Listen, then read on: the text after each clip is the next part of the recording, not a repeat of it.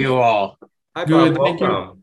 Thank you very much for being here, Bob. I really appreciate for you taking the time. Let me introduce you to Professor Michael McCarthy from Harvard University, Dr. Tessa Misiasek from Harvard University, and Jack Kelly from Forbes magazine. Nice to see you all. Well, good morning. Thank you. Now, Dr. Langer, what would you, Bob? I'm very simple. Yeah, just Bob. Bob, well, thank you so much for coming on Happy at Work. And basically, I'm not sure how much Alessandra shared with you. It's really about sharing positivity in the workforce, empowering workers, making them happier. And with everything you've done, I mean, you founded not only Moderna, all these other companies, wanted to get your insights into how you are a leader, especially during these difficult times. So maybe we'll kick it off. And Mike, you could kind of chat, ask some questions to Bob. Sure. Actually, Bob, we know we have limited time, and so we've numbered how we're going to order our questions. And Tessa's got my favorite question, so I'm going to give up my time and ask her to start us off, and I'll go second. Tessa, excellent. Thank you so much. And hi, Dr. Langer, or hi, Bob. I actually met you 20 years ago. I was working in the development office at Mass General Hospital, and I was fundraising for Dr. Crowley. You gave us a tour of your lab at MIT. So for me, this is very much a full circle moment 20 years later to talk to you. My first question for you is, as we have navigated through the pandemic, and Moderna has played obviously a pivotal role in bringing everyone back to work. And one question we had was, how have you, as a CEO of a company, beyond the fact that you've had this enormous impact on the global pandemic with the vaccine, but how has Moderna as a company dealt with the pandemic and everyone returning back to work, whether it's those who work in the sales function and the operations function and supply chain? How has the culture been at Moderna as you return back to work after the pandemic is resolving?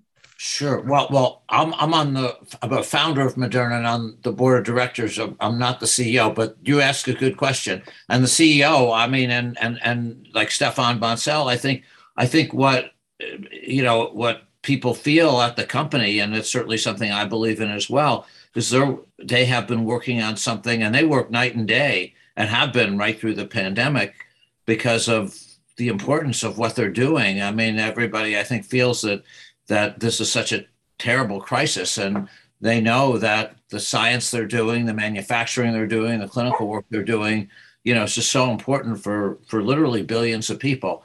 And I think it's that understanding and that motivation that you're doing something just so important that gets people motivated, and it's motivated them right through the pandemic. Obviously, different people have different functions. So some people have worked remotely, but I think the key has been when you're doing something that's just that you believe in, that carries the day by far over anything else. Bob, what you're mentioning is a lot from positive psychology. We talk about meaning and purpose, and that's what gets people motivated. And so many people now with the Great Resignation aren't as motivated because they're starting to look at their lives again and say, there isn't a lot of meaning and purpose in what I'm doing, but saving the world, which is pretty much what you've been doing, is a great motivator. So I think you're fortunate in that. My question for you is, and this is for other people also watching this show, we all have so many distractions, the electronics, the screens, everyone's going for our attention, and everyone's trying to grab you for your time as well. How do you stay focused when you just have so many people poking at you? It's a good question. I have a great group of people helping me, in my office and in the lab and in the companies that I'm working with. So, you just do the best you can. I'm a pretty hard worker, so I'm working 7 days a week and, often many evenings as well. But actually, one thing and I do go into the lab, now several days a week, but I would say one thing that actually, even in this world, that I haven't done very much, which I used to do, is get on airplanes and fly, and not flying saves so much time. I mean, it's just unbelievable. Like I don't know how many lectures I've given, even the last week or two, to Singapore, to Taiwan, to India, I mean, all over the way, people normally would want you to fly there, which then I might not do, but, I've done it sometimes. And, so I've saved so much time by not getting on airplanes. And that's really freed up a lot of time for me to do things. So that to me has been one of the benefits of this. Now, obviously, Zoom types of things are not as personal as being there, but still, I feel like when I look at the question you're asking, it's like what I'm able to do much more because I'm not wasting time on airplanes that are late all the time, and and even if they weren't late, the overseas travel is takes a lot out of you. And when I fly, by the way, I usually would fly, like I always tell the story, when I would have to go to, well, let's say I'll just pick Israel, because they have a 1 a.m. flight. I would not use hotels. I would just fly over, do whatever I was going to do, and then get on the 1 a.m. flight and get back to Boston. Wait, how are you not tired doing that? I'm a little younger than you are, and I'd be exhausted. Yeah, where do you get the energy? Well, I do get tired. I do get tired, but I try to make that the day when I get back for that not quite as bad as normal. And at least I don't, but you sort of just get used to it. Are you a big shot now that so you're now you have your own private jet and you're sipping champagne, or how is it? Or is you're the same person you were? Yeah, I don't think anything's changed much. Yeah. I mean, but other than, like I say, that I don't fly, rather, so I haven't done any of that. I haven't. I think the last major flight I had was February of 2020. I just, but I think in a Zoom world, you have, you just have more time to, like I say, give lectures, do meetings and things like that. That being said, like I say, I really did for a while now I'm going back into the lab, but I'd miss talking to the students one-on-one. And I think that's always, a very important thing for me. Not to be too personal, but it's almost, and I don't mean to exaggerate the situation, but it's almost like a superhero movie where you and your team are trying to come up with this vaccine, this antidote. The whole world is watching. The pressure is on. How did you guys cope? Because that seems like it could easily disintegrate within the company, where people just get so worried, so anxious. How did it go? How was it behind the scenes? Well, again, if we're talking about Moderna, what I feel is that I give the management team tremendous credit. I mean, the people, Stefan Bancel, Stephen Hoge, Juan Andres, Melissa Moore. I mean, the team has been super dedicated, and they, like I say, I do worry about that. I do worry about them, but they have put this first because they feel it's really important, and they're just great human beings. But I agree. I do worry about, like, the press has always been critical. I mean, the press has always been critical of me, or often been critical of me. They certainly have been critical of Moderna. I mean, I think it's just comes with the territory, but which is sad. I mean, I feel like, was it the National Bureau of Economic Research said the press is right, 91% of the stories in the U.S. are negative and on the vaccine, which is unfortunate. And but I think people just, they believe in what they're doing, so they keep doing. So the people at Moderna have just done a terrific job. I mean, they're just great human beings as well as great scientists. So is that because they believe so strongly what they're doing that it doesn't matter? They could tune out all the distractions. They could tune out all the noise because they're so passionate about it. And by having good leaders, they're able to keep them hyper-focused and looking at the mission at hand. Is that how it works out? I don't think you can tune it out. I don't think anybody is able to tune things out. I mean, I wish that would be the case. I mean, you have protesters going to the CEO's house, with his wife's there all alone and kids, and and I don't think you can tune stuff like that out. But I think the rest of what you said is right. I think that he and everybody at the company just really believes that, and they're correct, that what they're doing is just really important and will save a lot of lives. So that's why they do it. So, Bob, when Tessa and I were teaching the positive workplace at Harvard's professional development, we had the good fortune of having some people for the CDC that came. And we asked them, why are you here? And they said, it's the first time that we've ever had people not believing what we're telling the public. And we're starting to have the feeling of, why bother? If people aren't going to receive our hard work well, why bother? And it was demotivating. And I could see that coming across in negative press. Is there anything that you say to the team to keep them resilient when you get this negative press and it drags people down? Do you say anything to help them with coping mechanisms to not let the press drag you down? Well, I mean, again, as a director of the company, you know, when I talk to some of the people, and I also go over to help sometimes scientifically, I'm on the scientific advisory board, and I collaborate with some of the, or not collaborate, but I, you know, give advice to some of the scientists, some of whom are my own former students. I've always, I mean, I try to just say what I believe, which is that they're doing an incredible job, and I really appreciate it. And I think, you know, my model actually for what I've done in the lab and what I would do there, and it's because I believe in it, is what I would call positive reinforcement.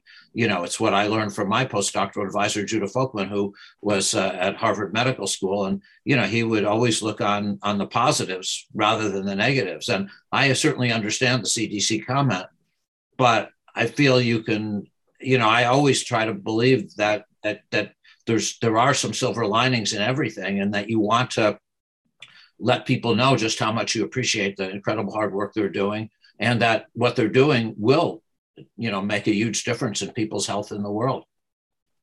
Thank you. One question I had in follow up to that, you've talked a lot about being able to manage your team and that positive reinforcement that really keeps people resilient and encouraged in their work.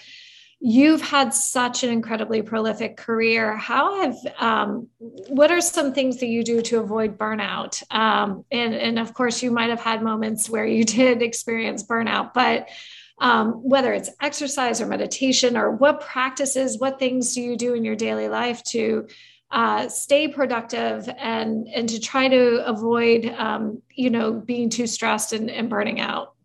Yeah, well, it's an interesting question. You know, so early in my career, I got an enormous amount of rejections. You know, my first 9 grants were rejected. I couldn't get a faculty job in chemical engineering, which was my discipline. And then when I finally got a job in a nutrition department, they wanted to fire me. But that was a long time ago. And maybe living through that, you know, makes me stronger today. But I certainly I got used to criticism and rejection and stuff like that because of those things. Today, you know, I mean, I do what you said. I exercise a tremendous amount. I would like to tell you I do it to relieve stress. Major reason I think I do it is because you know, my dad died of a heart attack when he was 61. I'm now 73, and also I do it because I love to eat. You know, so I love good food. So I feel like. And I'm not very good at the pushing the food away exercise. So I do the other exercise, but I probably run, you know, 10, 12 miles a day or run and walk. I don't want to over credit myself and lift weights a few days a week. So I do a lot of exercise. So if anything, it's probably that, but yeah, I mean, I don't know that there's anything else. So I do spend quite a bit of time on exercise, and I try to do it every day. And along those same lines, can I ask about how do you balance family with being so productive again in your work and having a thriving career? We have our students that we teach at Harvard and at Hult International Business School, I think about having these really demanding, thriving careers, but also at the same time, you know, certainly younger generations appreciate work-life balance and having family. How have you been able to balance that? Yeah, well, I have to give my wife credit for that. My wife went to Harvard, and when we got married and then especially when we had children, I mean, she's got a PhD from MIT too, so she understands like academic life, which is my main, you know, still my main thing. You know, it's you know, running the lab and doing it. But she said when we had the kids, you know, she said if you need to travel, of course, I want, you know, you should do that. But she said, when you're here, I'd like you to be home every night by 7 so you can spend time with the children. And I always listen to what she says. So I think, and she's also a very good communicator. That's actually very important. You know, I always know where I stand with her. So if I did something that she didn't like, she absolutely would let me know. And I think good communication is just so critical, you know, and she's a far better communicator than I am. But I think that really helped, and I, you know, would do that. And I loved spending time with the children. One of the things I did when, you know, as they got a little bit older, like say 7 or 8, when I did travel, I would take each of them on a trip every year. You know, in the beginning, they were kind of simple trips like New York City and things like that when I had to give a lecture. But as they got older, I mean, I got asked to go overseas a lot. And I have good thing is I have students who are professors or friends all these places too. So if I was super busy, they would spend time, or, you know, with the kids, or that some of them might have had kids and spend time with them. But, you know, and the really nice thing is now my kids are 27, 30, and 32, and they still like to do those trips, you know, so I feel very, very lucky. Of course, the trips now are like to Italy or Israel and other places, but I would always do it one-on-one, which I think really made a difference. So they, you know, because I 3 kids, because they when you're doing that, they would feel comfortable saying things to me that they wouldn't in front of maybe everybody else, and you wouldn't predict when they would say it, but they just would, you know. So that was another thing that I've done, and I guess I'm still doing. So as hopefully COVID gets back to the world gets back to normal. Bob, I'm sure everyone else is thinking this, but I'm going to be weird enough to ask, how do you stay, like, you seem like such a nice, humble guy. I mean, with the success you've done, I would be an egomaniac. How do you, like, how do you just stay grounded? Is it your wife and kids that just kind of keep you aligned? How do you just keep a level head? Well, I mean, I'm sure my wife and kids do that. But I mean, it's like, I think you're born a certain way. I don't know, my parents, I think, you know, I probably have to give to whatever I am, good or bad. I probably have to give my parents credit for that. You know, they you know, but my wife is very good at, like I say, letting me know where I stand. She always lets me, you know, people ask sometimes her that question. She said, well, Bob always knows that I'm smarter than he is. Like it sounds very familiar. It must be the Harvard education of hers. I hear that a lot, so I understand. I know where you're coming from on that. So, Bob, I'm going to pivot us to your students, and you know, we're all teachers here. What I'm hearing from a lot of CEOs out in industry now is that the students coming out of schools today don't have the right skills, and I'm curious, what skills do you think people need that they don't have, and just in general, skills that you think people need to be successful going forward with the way the world is right now? What do they need to focus on? Yeah, well, that's a very interesting question for which I don't think there's a simple answer, because I think you need many different skills. And of course, people make contributions in many different ways. You know, when I look at academic skills, you know, I think the type of thing that we do at MIT, I think people need to be bright. They need to work very hard. I think that personally, I'm a risk taker. You know, I believe that it's good if you're choosing projects to work on what I'll call high risk, high reward projects, you know, which can make a big difference. And in so doing, recognize that failure is okay. You know, I think that one of the things that really has made the United States companies do very well is I think that kind of attitude. And I don't mean just for me or the students, but you look at a lot of these people who have been very successful CEOs. I mean, they have taken all big chances, but they're willing to fail. And of course, we read about the ones that have succeeded, and you can succeed, you know, big time. I also feel, and a lot of people might disagree with this, you know, but I personally feel like for so many things that I'm involved in, I really want people to, and this is going to sound simplistic, be just nice, good human beings. You know, I don't know that that's key for success, but I think it's just so important, you know, if you're working in a group, you know, to be a good person and considerate of other people. Certainly it's something I think about a lot for our lab group, and which I'm very proud of the people at MIT who are graduate students, postdocs, and undergraduates who work in our lab.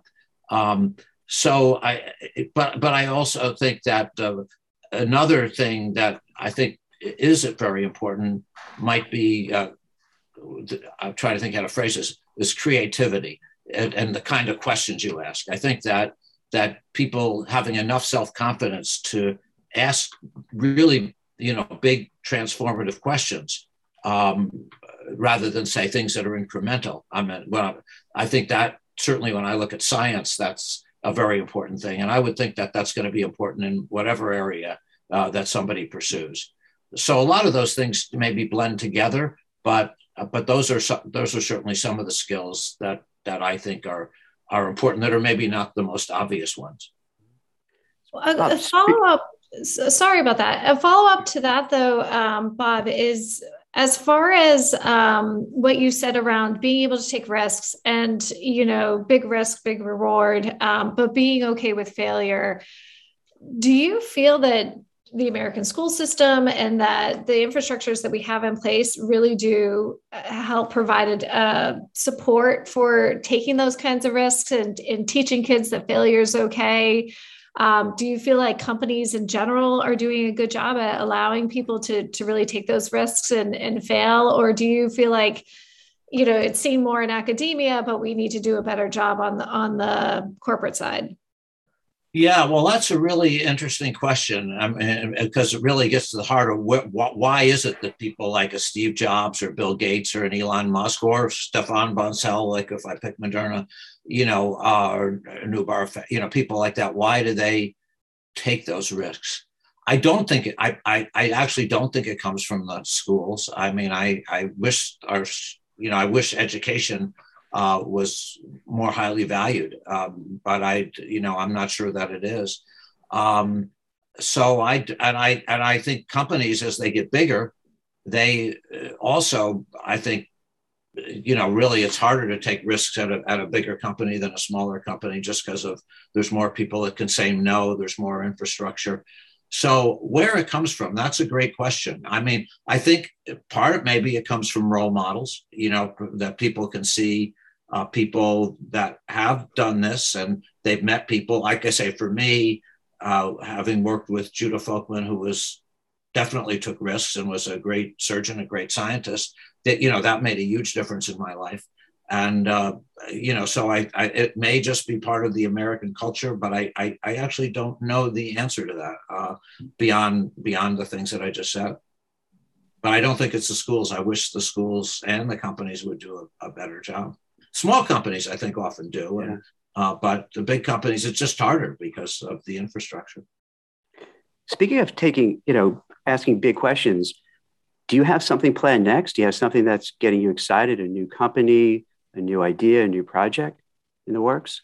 Well, we always have new things. So I guess what I'd say is one of the things that I've been excited about our lab, and it has and will lead to companies, or work we're doing which is funded by Bill Gates and the Gates Foundation. So for the last 9 or 10 years, we've had quite a bit of funding from the Gates Foundation, and Bill personally has been involved in terms of creating new delivery systems for pills, that you could make pills last for a week or a month or maybe even a year, which would improve patient compliance. We're also have been working on, and not when we started this well before COVID, work on what I'll call self-boosting vaccines. These would be a way to give a single injection, and yet you might get like 11 boosters or 12 boosters with that single injection. We've come up with a new printing approach to develop these systems. And then new ways of giving nutrition. There's about 2 billion people that are malnourished, and so we come up with ways of delivering again different unstable nutrients to help them, different vitamins, probiotics, and so forth. And we have started companies on some of these areas, and I'm sure we'll start more. I mean, again, the beauty of these startup companies is that they can they are taking risks, but they can have a giant impact on the world and make products that can affect billions of people. So someday. Bob, as we close up on the interview, I'd like to just throw this question out and see if you'd like to answer it or not. So I'll give you the invitation. It's got to be really frustrating that you've made this vaccine, and there are some people who, for various reasons, are hesitant and don't want to take it. If you could talk to those people directly, what would you want them to know to encourage them to feel comfortable about what you've created? Is there anything you'd like to say to them? Well, I mean, like I say, it's not just me, it's everybody at Moderna. I don't want to overgive myself that much credit because it's so many people have made the contribution. And I've like I said, I've just helped get the company started. But what I would say, and what I do say when I talk to people is, I mean, first you should look at the data. The data I think is pretty clear that the benefits just so far outweigh the risks. The second thing is to look at the science. In other words, some people seem to think that, that it's somehow going to integrate into your DNA or things like that, which it doesn't do. The messenger RNA vaccines, that they are aimed so your body will make a vaccine against the spike protein, and then the messenger RNA is gone. There's no scientific reason why why it should have a bad effect. And in fact, when you look at now the fact that hundreds of millions of people or more have been vaccinated, I mean, any side effects have been unbelievably rare. So I think it's really those two things, looking at the human data, looking at the scientific principles. I mean, I think that's all you can say. And then you have to also look at, of course, at what happens, sadly, to the people that don't have the vaccine. When you look at all the deaths, I mean, what is it, 11, 12 times the number of deaths in a year and a half in the United States as we had in the entire Vietnam War. I mean, it's just staggering. I mean, and it's not only the deaths, it's the long-term effects of COVID. And, I know it's interesting. When I went in for a booster shot, must have been a few weeks ago or whatever. And one of the women who was giving me the shot, she said, yeah, several people in her class, even though they were young, had to use a walker, now and things like, so in other words, the long-term, the effects of COVID are, even when people survive, they don't necessarily go away. Long-term COVID effects are terrible. So I think people should realize that. And I think, I also feel like you say, the news media, some of the news media, some I think are very good, but it would be good if they emphasize those things rather than, trying to stir up controversy all the time. Thank you. Jack, do you want to finish this up? Yeah, that's, we want to be respectful of your time, Bob. And I really appreciate all the advice, everything you've given us. Anything that maybe we didn't ask that let's say for the readers of Forbes and for the students of Mike and Tessa that we didn't ask that you'd kind of like to share?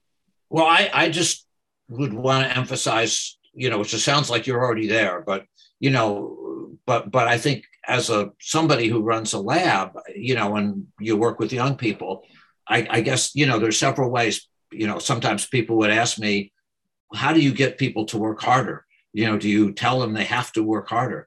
And my message always is, I want people to work hard because they want to, not because they have to, because they believe that what they're doing is something that's really important. And it sounds to me like that's also what you're all advocating. And I just think that's so much of so dealing with positive things rather than negative things, which it sounds to me like that's exactly what you're doing. Bob, that's exact. It's like, I think one of the reasons we gravitated together and got along is that I don't want to speak for them, but it feels that there's so much doom, and kind of amplifying what you're saying, there's so much doom and gloom and anger and just stirring up, animosity by the media, that we want to bring some positivities, want to bring voices like yourself who we could share, wait, things are good. There are very positive things are happening, and try to highlight that and counteract just all the negativity that's out there. So yeah, you're absolutely right. It's kind of for me personally, that's a big driving force in terms of everything I write about, to kind of share actionable advice to people so that, it counteracts the narrative of like everything being so bad, because it's not. This is like, to me, and I'm curious what you think, Bob, before you head out, it just seems like we're in a pretty exciting time, actually. a big time of change, right? I think that's right. I think this is I think, and I mean, one of the things for me as a scientist that's been very important has been to see that really, if it wasn't for a lot of scientists, I mean, and it's not just the vaccines, it's new drugs, it's new masks, it's new diagnostics, it's so many things, but scientists have played really, I think, the key role in at least, I mean, in saving, countless lives and hopefully getting things back to normal. If we didn't have lots of great scientists all over the world, I mean, I can only imagine how bad this would have been. Well, thank you. Excellent. Thank you. Thank you. Thank you for everything you've done and your company's done. It's been amazing. And it was a pleasure meeting you. It's so nice to meet a nice person who's done such great things. And I'm not saying to flatter you. I swear to God, I'm not trying to be that guy. I'm just really, it's nice to see, because we all speak to people in our works of life who are pretty, well accomplished, and a lot aren't as nice and humble and giving as you are. So it's a pleasure to see that. It's awesome. It's nice of you to say, but but really, it's nice of you to encourage people to in a good way. So thank you all for that. But thank you very much for coming out. It's great meeting you. Thanks. Bob, it's been great. Thank you so much for all the pearls of wisdom that you've given to our students and the audience. We're grateful for it. Yes, and thank you for your work. Very much Thank you. appreciated. Thank you all. Thank you very much, Bob. Okay. Thank Take you. care, everybody. Take Bye-bye. care. Bye-bye. Thank you. Bye.